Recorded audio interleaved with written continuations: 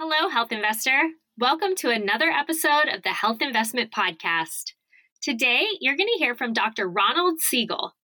Dr. Siegel is a part-time assistant professor of psychology at Harvard Medical School, where he has taught for over 35 years. He's a longtime student of mindfulness meditation and serves on the board of directors and faculty of the Institute for Meditation and Psychotherapy. Dr. Siegel also teaches internationally about the application of mindfulness practice in psychotherapy and other fields, and maintains a private clinical practice in Lincoln, Massachusetts. He's the author of numerous books, including The Mindfulness Solution, Everyday Practices for Everyday Problems, and a new book, The Extraordinary Gift of Being Ordinary, Finding Happiness Right Where You Are. In the episode, Dr. Siegel explains that we didn't evolve to be happy and what to do about that, how to incorporate mindfulness meditations into your everyday life to feel less stressed and anxious, what to do with your natural inclination to compare yourself to others, and more. But before we get to the episode, I want to share one of my favorite resources with you, thrivemarket.com. I don't know about you, but I used to think eating healthy meant I had to spend a lot of time and money at the grocery store. That is until I discovered Thrive Market. Thrive is an online grocery shopping platform that's essentially a mix of Costco, Whole Foods, and Amazon. Since Thrive delivers groceries directly to your door, they're able to cut out all middle people and heavily discount their inventory. When I buy groceries on Thrive versus going to my local supermarket, I save at least $20 per order. And I'm able to fill up my cart from the comfort of my couch. To read my full Thrive Market review, steal my shopping list of over 150 items, and save additional money on your first order, visit thehealthinvestment.com/thrivemarket or just click through the link in the show notes. All right, it's time to hear from Dr. Siegel. Enjoy!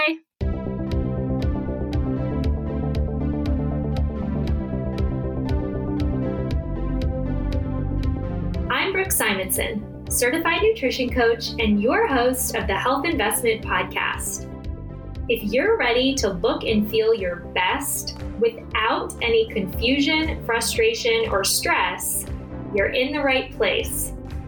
Each week, I interview experts and share no-nonsense, research-backed tips so that you can finally lose weight for good, eat healthy long-term, have the high energy you crave, and feel like $1 million.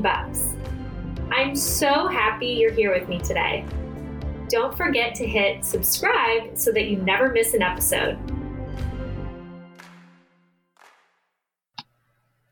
Hi, Dr. Siegel. Thank you so much for joining me today on the Health Investment Podcast. Thank you for having me. I'd love if you could start by telling us a bit about your background and specifically what led you to pursue a career in psychology. Well, probably the truth of the matter is, which I can speak about now because this is coming into a modern research focus, is that I was actually a kid who was involved in the counterculture in the late 1960s and the early 1970s in New York.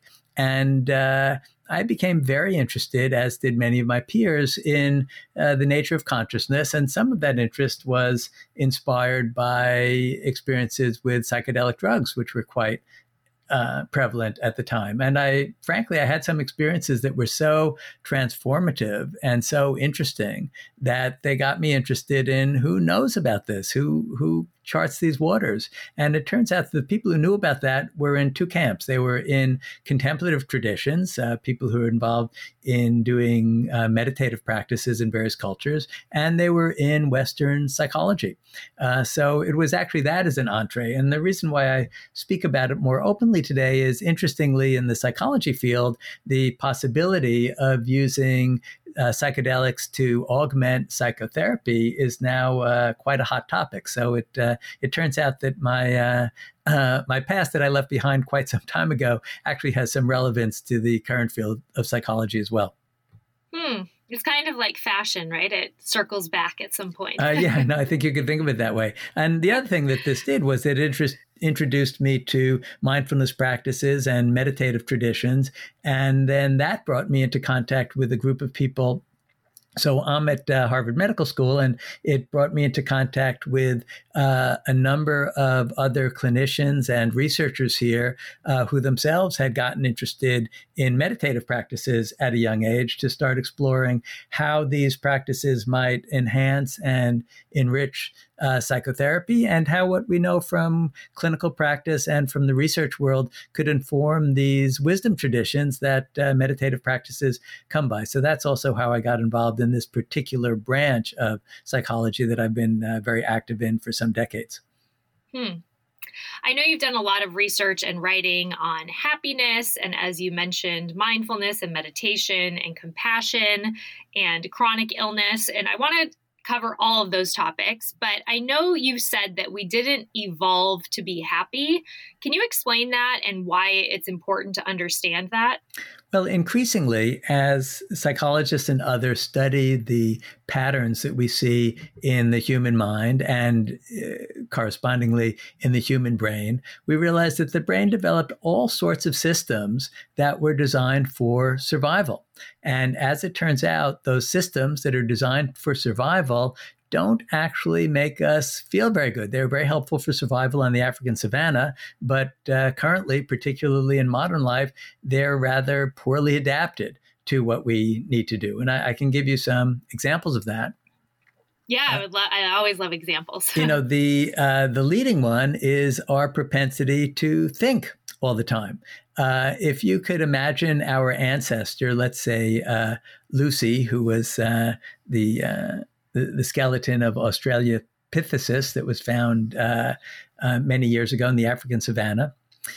So she lived about 4.5 million years ago. And she was our great, et cetera, grandmother, because we all share a bit of her DNA. And we know that she survived because we have her DNA today. And the question is, how did she survive? She was about 3 feet tall.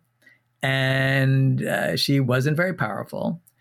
She wasn't very fast. One of the first things you learn if you go on a so-called walking safari in Africa is, please, the guides say, no matter what happens, don't run. Why? Because everything out there that's scary is faster than you are. You see that lumbering hippopotamus in the mud puddle? 38 miles an hour when he gets going. The half-blind rhino behind the tree, 42 miles an hour. And worse, if they're a predator and you run, they're going to think you're prey and they're going to go after you for lunch. So she couldn't outrun dangerous creatures. Her hide, if you will, wasn't very strong. Her sense of smell was limited. Just ask a dog. Her eyesight was better than the rhino, but not as good as a giraffe or an eagle. How did she survive? Well, she had a few things going for her. She had a fight or flight system, super important for survival, this ability to have an emergency response when we're threatened, but not so good for happiness because this fight or flight system leads to us feeling anxious so much of the time. She had a prehensile thumb, in other words, an opposable thumb, so she could pick up objects and make tools. That doesn't give us too many troubles. That's been quite useful for us. She was a social animal, which is quite helpful. She could hunt with her peers or use one another to warn one another of dangers. But the big ace in the hole she had, the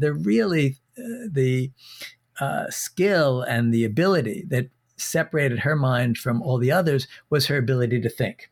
Right? Hers was less developed than ours, but she began to have this ability to remember the past, to examine what happened, and to strategize for the future. How am I going to optimize my survival in the future?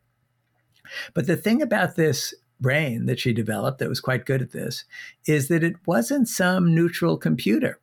It developed, for evolutionary purposes, what is called by cognitive scientists a negativity bias. It's what my friend Rick Hansen, who wrote a book called The Buddha's Brain, he describes it this way. He says the negativity bias describes how our brain is like Velcro for bad experiences and Teflon for good ones. Bad experiences happen and they stick to the pan. Good experiences slide right off the pan. And that's what we see in our modern brains. Now, why did this happen? Well, if you could imagine Lucy out there on the savannah, and let's say that she came face to face with a lion, she could have made one of two types of errors. And these actually correspond to what we call type 1 and type 2 errors in modern scientific research. A type 1 error would be to look at, let's say, an ambiguous shape, some beige form behind some bushes.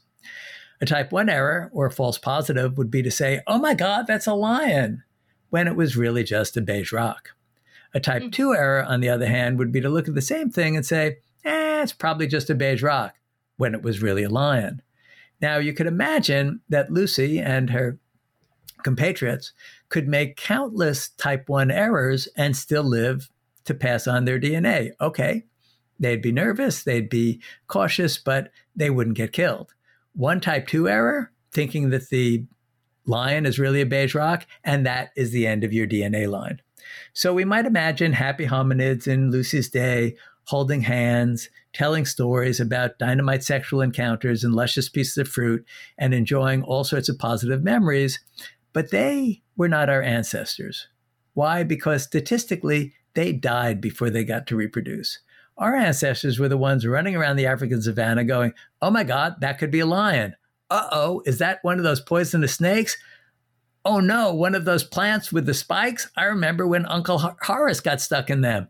And on and on and on. A cliff, a rock. And they would remember every bad thing that happens. One thing that we see in clinical work as mental health professionals these days, one thing that we see in people who take up meditation practices, anybody who pays attention to the nature of the mind, is we start to see, oh my God, it's full of so many fears. It's full of so many catastrophic thoughts. We have so many depressive thoughts, thinking that things are never going to be okay. And this is all, in part, the legacy of this negativity bias. Super helpful for survival and passing on your DNA, not so helpful for being happy. That's really fascinating. So what are some of the major misconceptions you think people have about what makes us happy? Well, the biggest misconception, and this is the most basic one, is actually due to another evolutionary accident that was very good for survival, but not so good for happiness. And this one is our tendency to want to approach and hold on to pleasure and do everything we can to avoid discomfort or pain. It turns out that when we look at the variety of psychological disorders that people suffer from, they all involve this attempt to avoid discomfort. Let me give you a few examples, and then I'll loop back around to answer more directly your question. Let's take, drinking alcohol or eating ice cream, for example. Most of us don't do these things exclusively for the taste. Well, let's take alcohol, for example. If you or our listeners ever have a glass of wine or a beer or even a mixed drink, how many of us do that exclusively for the taste? Even though we've developed a very flavorful drug delivery system, most of us do it because we want to change one state of mind, a not so pleasant one, into a more pleasant one.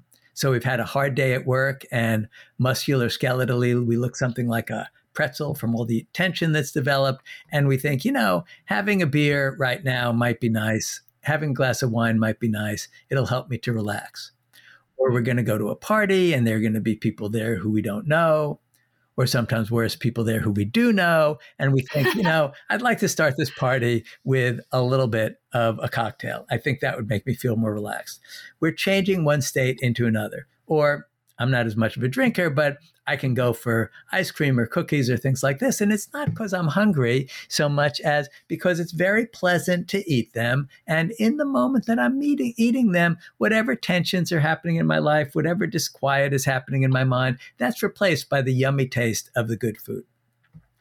So most of our problems, let's say with, substance use, even many of our problems with eating, I understand you work with eating disorders, have to do with our difficulty tolerating states of mind that are unpleasant and turning towards some substance or food or something in order to feel a little bit better. But the same idea of trying to avoid displeasure and trying to hold on to the pleasant things causes a lot of other problems we have. Let's say, virtually everybody struggles with anxiety to some degree. if I get anxious before public speaking or talking on a podcast, for instance, or I get anxious before flying in airplanes, but I do those things anyway, well, I don't have an anxiety disorder. I'm just a nervous guy. But if I avoid the podcast invitation, avoid accepting it, or avoid flying on the airplane because I don't want to feel anxious, well, yeah, then I have an anxiety disorder. And in fact, people who are avoidant of all sorts of things, whether it's social contacts or dogs or bridges, the simple ones, or, avoidant of applying for the dream job or asking someone out on a date. There's so many things that we avoid because we're afraid of the anxiety that we'll feel when we do it, or we're afraid of the disappointment if it doesn't turn out well.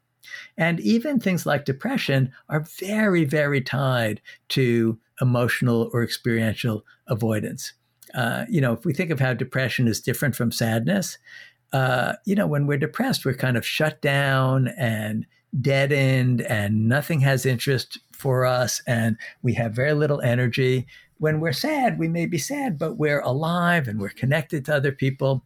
Many of us have been at a funeral at some point where, everyone's quite sad about, having lost the deceased, but somebody cracks a joke or remembers a funny story and we're there, we're present, we're alive.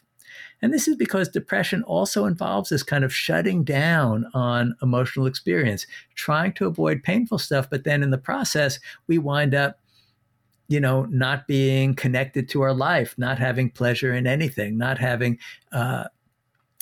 any fulfillment, or I shouldn't say any, but having less fulfillment in our lives. So we see that across the board with all sorts of emotional difficulties, they all have to do with this tendency to want to avoid pain and hang on to pleasure. And it makes perfect sense evolutionarily that would be how our brains evolved, because in general, it was better for our survival and our chances of reproduction to have good food, be in a comfortable temperature range, not be, threatened by wild animals, to do things that were pleasurable, and things that are painful, everything from cutting a finger to being hungry, we would want to avoid because they weren't so good for our survival. But the same basic brain mechanism we wind up applying to other things like anxiety or like difficulty with sadness or difficulty with being uncomfortable going to a party. And in this way, this very basic brain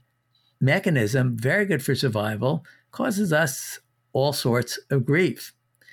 And there's one third area that maybe we can get into in some detail, either now or a little bit later, which is that we have this tendency to compare ourselves to others. One of the patterns that you see out there on the African savanna, I remember going on a so-called driving safari, which is basically being driven around by a naturalist in a Jeep. And the naturalist would point out in species after species the same basic pattern. There would be this dominant male surrounded by reproductively promising females. And then over in the next field, there's a group of usually slightly younger males doing the species-specific equivalent of playing basketball, right? Honing their skills to become dominant. Well, what's with that? What's the concern with dominance? Well, it turns out that across almost all social species, there's a jockeying for position. We call it pecking orders, right? When we're talking about chickens or other birds. This even happens among crickets. You can put certain crickets in a box and inside of a few seconds, they will organize themselves into a dominance hierarchy. And developmental psychologists show us that kids do this with one another. They know who's the top dog after a very few minutes of being in a little group with other kids. Even kids, as young as 4 years old will be organized this way. So this propensity to compare ourselves to others and kind of organize ourselves into these dominance hierarchies, well, it was one thing out on the African savanna, but the way it shows up now in modern humans is worrying about self-esteem. What do people think about me? How am I? Am I more successful than my friend? Am I less successful than my friend? Am I better looking, not as good looking, kinder, not as kind, smarter, dumber, all of the thousands and thousands of ways that we compare ourselves to others and try to feel good about ourselves all day long. This also is our evolutionary legacy. Our brain evolved to do this, but oh boy, does it make us unhappy nowadays. especially with social media, I would imagine. Oh gosh, social media just ramps us up and puts it on steroids. I mean, how many people see an Instagram or Facebook post that says, woke up this morning, had the runs again. I think my girlfriend's going to leave me and I'm going to get a bad performance review at work. No, it's like, here I am in this fantastic place with fantastic people doing fantastic things, and you're not here. That's what we see on social media. So everybody is tortured by all of the ways in which they're, despite having our curated feeds, nobody feels like they're doing well enough. How do you combat that comparison? I don't know if it's a disorder or propensity, especially in the advent of social media. How do you work not to constantly compare yourself? Well, the really good news, and this is really good news about all of these tendencies of the brain to make us miserable, is there are also other instincts that we can harness, but the other instincts that are kind of like antidotes, but we have to cultivate them. In the case of our propensity to compare ourselves to others, and, some of us are comparing ourselves to others out there, like, oh, my friend's thinner than I am. Oh, he's has a bigger job than I do, or whatever. Where sometimes we're comparing ourselves to inner images. Oh, I'm supposed to be kind and nice, but I keep feeling selfish desires, or I'm supposed to be generous, but I don't really feel like giving anymore. So sometimes it's an inner image we're comparing ourselves to. Sometimes it's an outer image. But luckily, we also have an evolutionary instinct toward connection and cooperation. And this one turns out to be a wonderful antidote to our propensity to compare ourselves to others and worry about how we're doing. You think of a situation in which we're in a conversation. I invite our listeners, to remember sometime when they were with just a close friend, talking together and having one of those honest conversations where we share our vulnerabilities with one another. Well, in those moments when we're really connecting to a friend and really sharing our vulnerabilities, we're not worried so much about what they're thinking of us. And in fact, we're not even worrying about what we're thinking of us. Our whole sense of self shifts from being a me comparing to a you to being part of an us. And that tends to lighten the whole thing. This is one of the reasons why I have a recent book on basically this topic about our relentless self-evaluation and how we make ourselves unhappy with it. And one of the solutions, that one of the chapters is called make a connection, not an impression. We can actually decide, as I go through the world, what if I put my energy into connecting with other people instead of impressing them? And this can be both, during the job interview or meeting the potential in-laws, right? These situations where we feel like we're on the spot and we have to make an impression. But even there, making a connection is a good idea. But just in general things, when we go to the party, are we going to, show people that we're special? Or are we going to try to connect with them in a very ordinary human way and find a way to enjoy our common humanity? So that's one antidote. There are many, many others that we can explore. Is another antidote to get comfortable being uncomfortable? That's what I kind of was thinking about when you were first talking. Absolutely. Of how we avoid discomfort. Right, absolutely. And that loops back into the whole idea of mindfulness and using mindfulness practices to help us with this. A lot of people hear mindfulness and they think, well, that's about relaxation training. One of the side effects of mindfulness practice may be to be more relaxed, but that's really not its main function. Its main function is to help us to be at home with, comfortable with, and able to accept our experience, including our emotions, our thoughts, our reactions. And so often our emotions, our thoughts, our reactions, have a painful aspect to them. But with mindfulness practice, we're basically practicing being aware of our present experience with loving acceptance, finding a way to create an inner environment in which it's okay, sweetheart. It's okay that we feel sad. It's okay that we feel less than in a given moment. It's okay that we feel frightened. Finding some way to be kind to ourselves while opening to experience. If we can cultivate that skill, well, then we're going to have a lot more flexibility. Because let's go back to the sort of habits that are problematic that involve avoiding pain that we were talking about before. When I have the urge to, have that other drink or eat the whole box of cookies, assuming that our thinking brain realizes it's not such a good idea to have the other drink and eat the whole box of cookies. Instead, we can turn our attention to, okay, so what am I trying to avoid here? What's the feeling that I'm trying to make go away? And the more we practice mindfulness, the more we're able to simply stay with those feelings and, in fact, feel them as events in the body and be able to tolerate them better so we don't feel compelled to avoid them. We can do a little exercise right now, very simply, just to illustrate this. And I invite you to join me in it and our listeners. I'm going to invite you to close your eyes. If you're driving or something, don't close your eyes. But if you feel safe doing that, go ahead and close your eyes. And just take a breath or two. Settle into the body a little bit.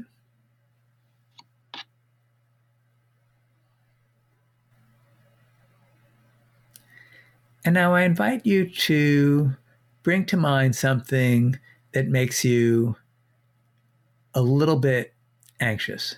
Not the scariest thing ever, but just something that brings up a little bit of anxiety.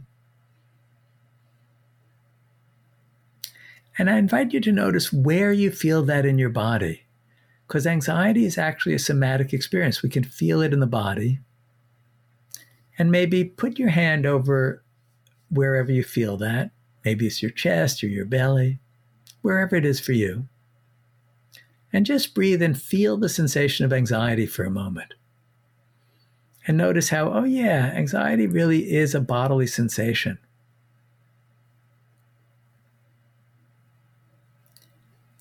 And then let's try sadness. Generate a little bit of sadness. Again, not the saddest thing ever, but just a bit. And notice where you feel that in your body. And try putting your hand over the part of your body where you feel the sadness. And notice, oh yeah, sadness, that is a body sensation, isn't it? Sometimes there's a thought or an image that we bring with it, but a big part of it is this bodily sensation.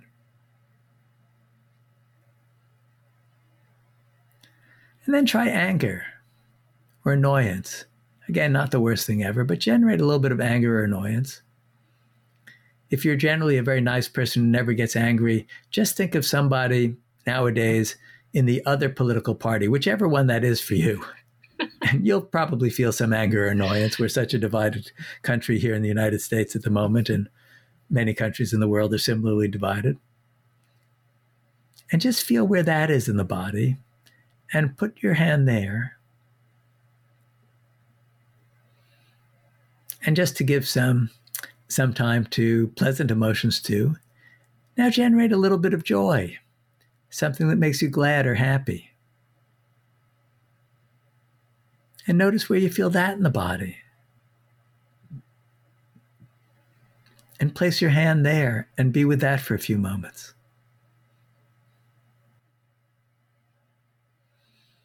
And if your eyes were closed, I invite you to open them again. And just notice how these different emotions, both the painful ones and one of the pleasant ones, all exist as sensations in the body. Now, if we can practice being with sensations in the body and finding a way to be with them with loving acceptance, well, then we're going to be much freer in our lives, because it means, well, almost any situation, what do we worry about? What do we fear? We fear emotions. We either fear anxiety itself, or we fear sadness, or we fear some desire that's not satisfied, or maybe we fear anger. It's usually some kind of painful emotion that we fear. So one thing we learn how to do with mindfulness practice is how to stay with all these changing sensations in the body, let them come and go, And this gives us much more capacity to be able to be with difficulty.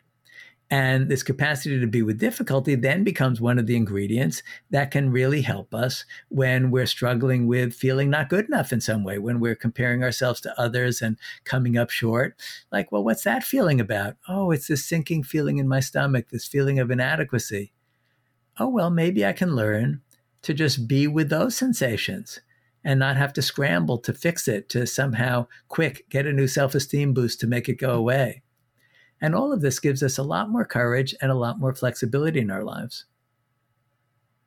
Do you recommend that people do some type of mindfulness meditation like you just led us through on a regular basis? Yeah, absolutely. And more formally? So kind of in a formal way every day, would you say? Or well, how often are you? There's a lot of evidence showing that we see substantive changes in brain structure and brain function in people who do this regularly. And this has been studied now for several decades, and the evidence coming from brain scans is quite clear.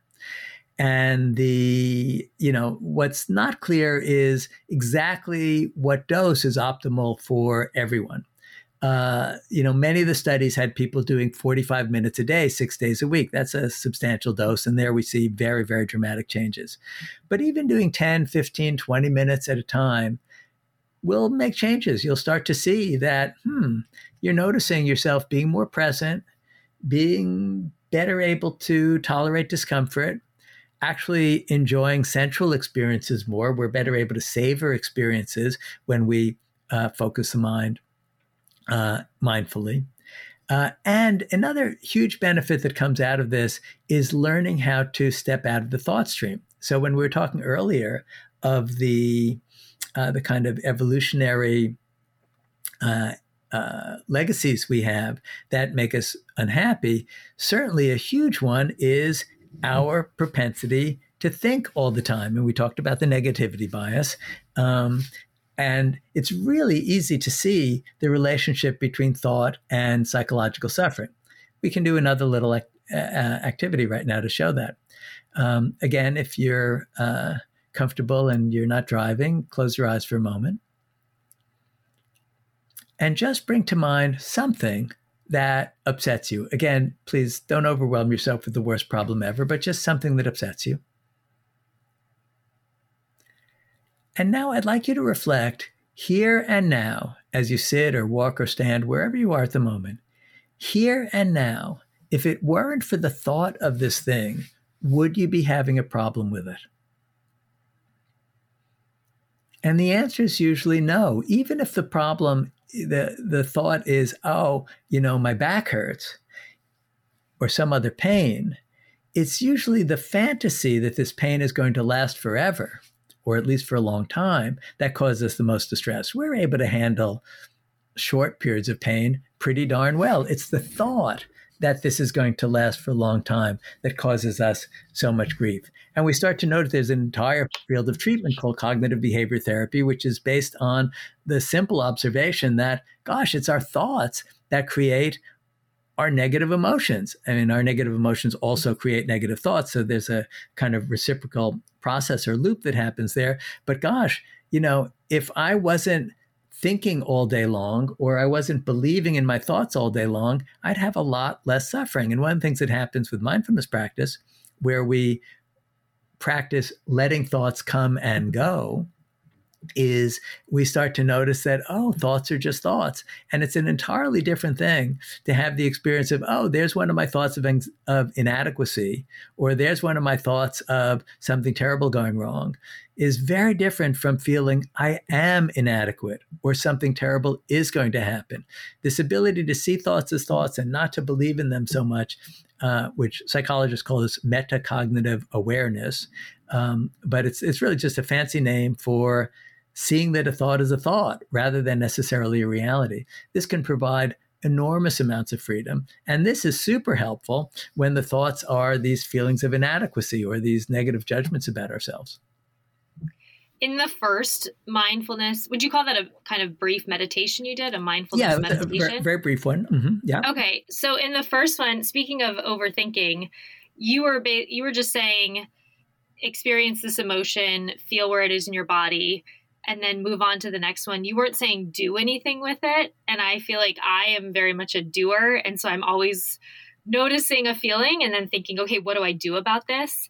So is that a next step we should take, or is it enough just to notice where you feel it in your body and name it and move on? It depends on what the emotion is.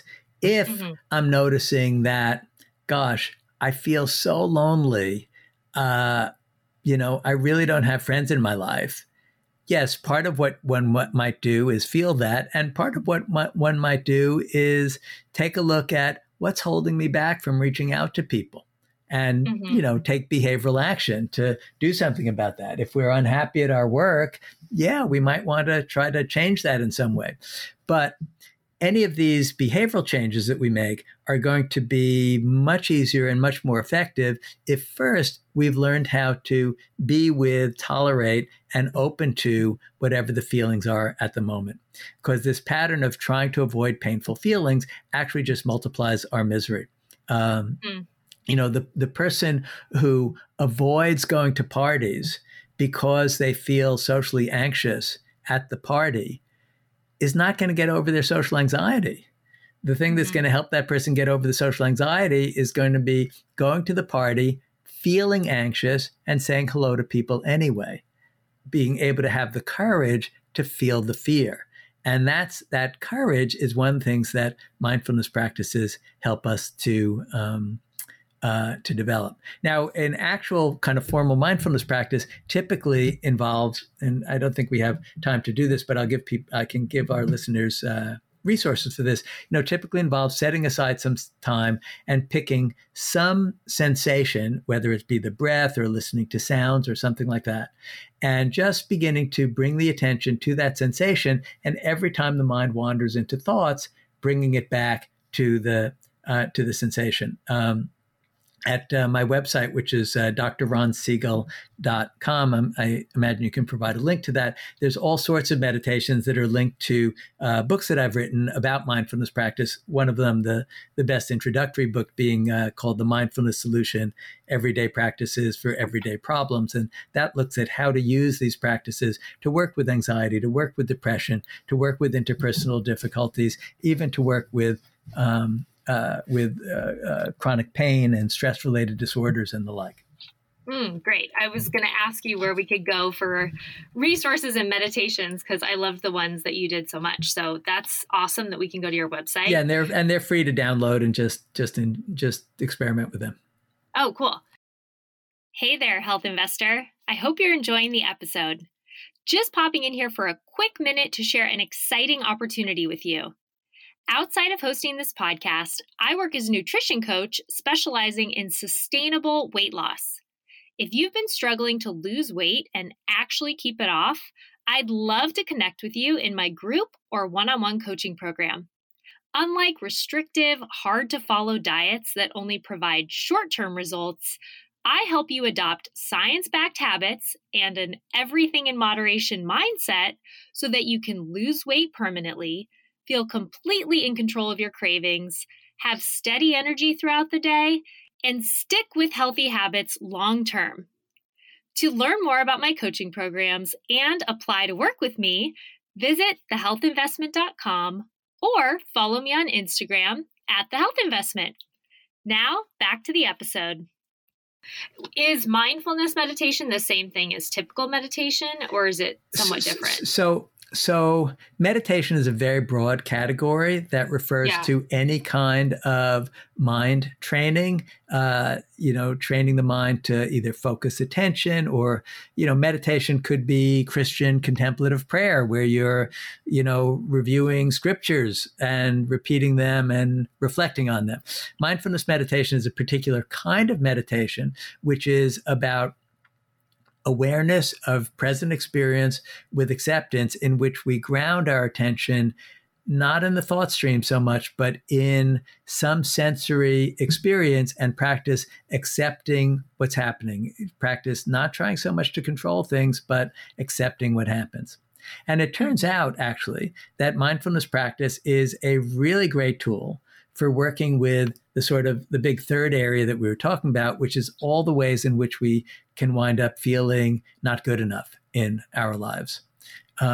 Because of our propensity for social comparison, most of us are in one of two states much of the time. Either we're feeling like not so good about ourselves, we're not really up to snuff, we really need to improve, I need to lose weight, I need to get a better job, I need more friends, I need to do something to be more successful in the world, or I need to be a better person, I need to be kinder, I need to be more generous or more giving. Or we are feeling pretty good about ourselves, but we're pedaling as fast as we can to make sure that we don't crash and burn. That, so many of us in our work lives, in our social lives are super active, afraid of missing out, afraid of slipping up, afraid of falling behind. And then we're kind of stressed, trying to feel good about ourselves and avoid feeling bad about ourselves. So wherever we are on that continuum, either feeling bad about ourselves or struggling to feel good about ourselves, it's very unpleasant to be doing this all the time. And anything we can do to free ourselves is going to be helpful. And one of the ways that mindfulness practice can help us with this is simply beginning to watch this metacognitive awareness I was talking about before. We can really start to see every time our mind makes some kind of judgment about how we're doing. I've had scores of them over the course of this podcast. Did I mention the things I should be mentioning? Was that a good story? And some of these are useful, right? Because I want to do a good job here of communicating useful ideas on the podcast. But some of it is about, how's Ron doing? Am I a successful teacher? Am I not a successful teacher? Am I good at this? Am I not good at this? And that extra layer, the evaluating oneself as how am I doing, and comparing myself to, in this case, other psychologists, or perhaps you compare yourself to other podcasters, that layer of it actually isn't so helpful to us. That's a lot of energy put into just trying to hold on to this good feeling about feeling good about ourselves and ward off this bad feeling about feeling bad about ourselves. And actually, maybe it might be useful, another very tiny little meditative exercise for us and for our listeners. And I don't know, Brooke, if you're comfortable participating on this and reporting back, that would be great. Yeah. So let me invite you to think about something that, we all have things that we rely on to try to feel good about ourselves.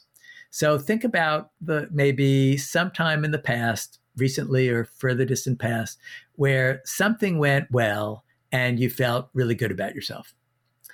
And try to identify, now, what was it that I felt good about? Was it that I felt like I was smart or successful or attractive or kind or good? So many different things. I don't want to limit the options, but try to identify, so in what way did I feel good about myself? And remember what that felt like, and notice how it feels in the body, and maybe even exaggerate the body posture that goes with it. For me, it's like my head's held kind of high and my chest is a bit uplifted. And I feel like, yeah, Ron's pretty cool. I feel pretty good about me in this moment. And just enjoy that for a moment and notice how it feels in the body. And here again, maybe put your hand over the part of the body where you feel that. Because unfortunately, it's not going to last, because this never lasts. So now allow yourself to remember a time where kind of the opposite happened, where in this very same area, you felt like you weren't doing such a good job, or you were less than others, or, you had failed to live up to your ideals, or whatever it was, but where you felt kind of a self-esteem collapse, didn't feel good about yourself. And exaggerate the bodily posture with that. What did that look like? For me, my head's kind of drooped, my chest is a little bit collapsed, got a pit in my stomach kind of feeling. And put your hand over where you feel that discomfort and notice what that's like. And good news, this isn't going to last either. We can now come to a kind of neutral, alert posture where we're neither inflated nor deflated. And I guess if I can ask you, you don't have to share if you don't want to, although you're welcome to, what the criteria was that made you feel good or bad about yourself. But how did it feel in your body when you felt good about yourself? And how did it feel in your body when you felt bad about yourself? Similar feelings, I think, as you did, feeling good about myself. Just, I felt myself kind of grow up, I would say, just a whole feeling of up in my posture. And then conversely, really tightness and kind of slumping when I felt bad. Absolutely. And the really interesting thing about this is we all use different criteria. I mean, for one person, it's, how smart I am. For another person, it's how physically fit I am, lots and lots of things. But we all kind of go up and down in this way. And one of the things we know in the psychology field is whenever there's a really big contrast between something that brings a good feeling and something that brings a bad feeling, we're ripe for addiction. There's a reason why people readily get addicted to crack cocaine. I don't have personal experience, but my understanding is you feel really, really good for a little while after smoking crack, and you feel really, really bad when it wears off. And what's the solution? More crack, right? And this is how this works with these self-esteem boosts, right? When we feel good about ourselves, it feels so good.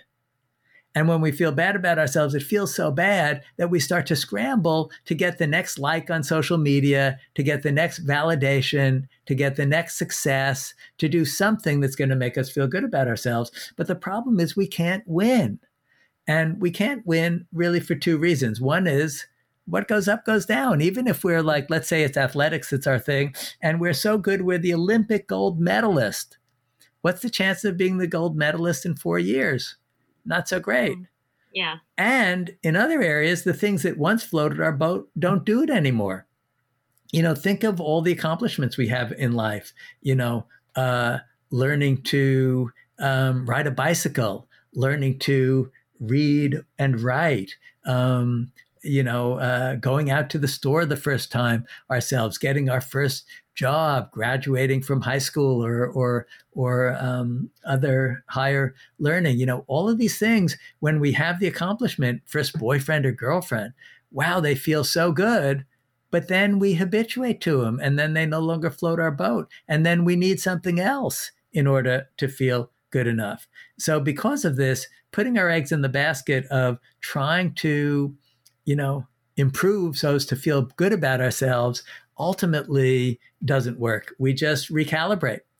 We compare ourselves to others.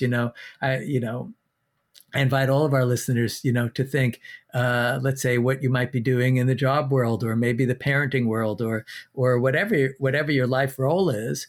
And chances are that when you're judging yourself, you're now not comparing yourself to, 15-year-old kids. You're comparing yourself to your peers and to other people who have accomplished more or less what you've accomplished, but you're feeling good or bad compared to them. So we keep changing our rulers, our yardsticks for measuring this.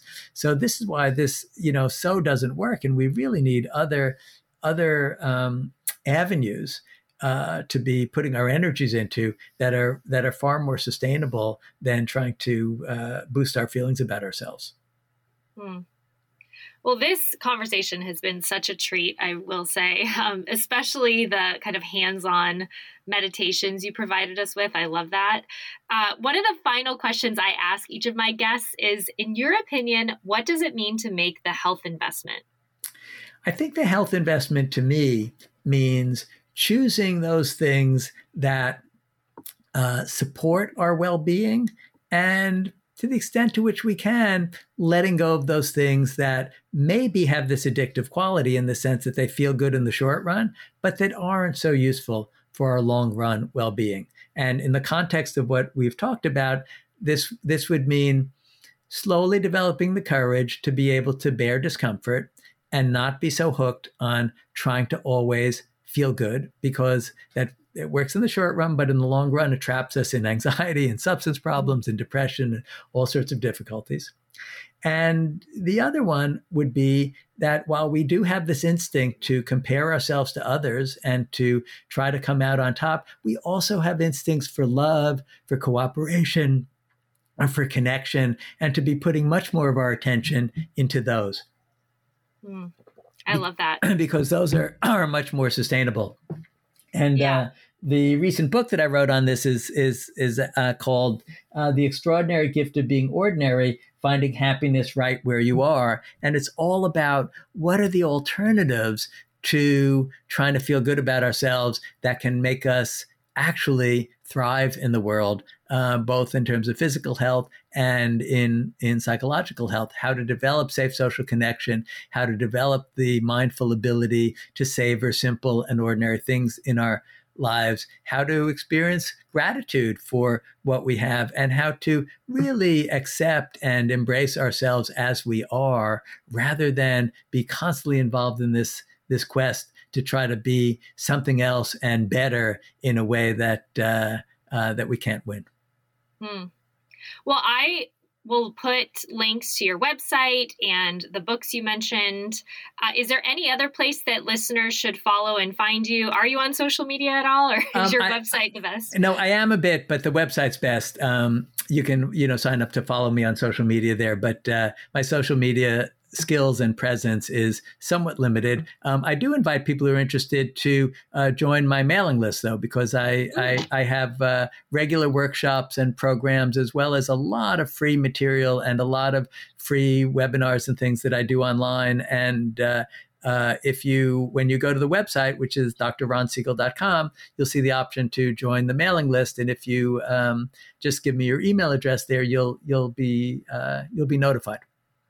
Awesome. Well, I will put links to all of those things. And I just want to thank you so much again for being here. I learned a ton, and I know my audience did as well. Thanks so much for having me. Well, that's all for today. Thanks again for joining me here on the Health Investment Podcast. I'm so grateful for each and every one of my listeners. On your way out, remember to hit subscribe so that you never miss an episode. See you next week. All content in this podcast was created for general informational purposes only by a non-physician. None of the content should serve as a substitute for professional medical advice, treatment, or diagnosis. Always consult a qualified health provider with any questions regarding a medical condition and before making changes to your diet, lifestyle, and/or exercise programs. Do not disregard any professional medical advice you have received or postpone seeking such advice because of something you heard on this podcast.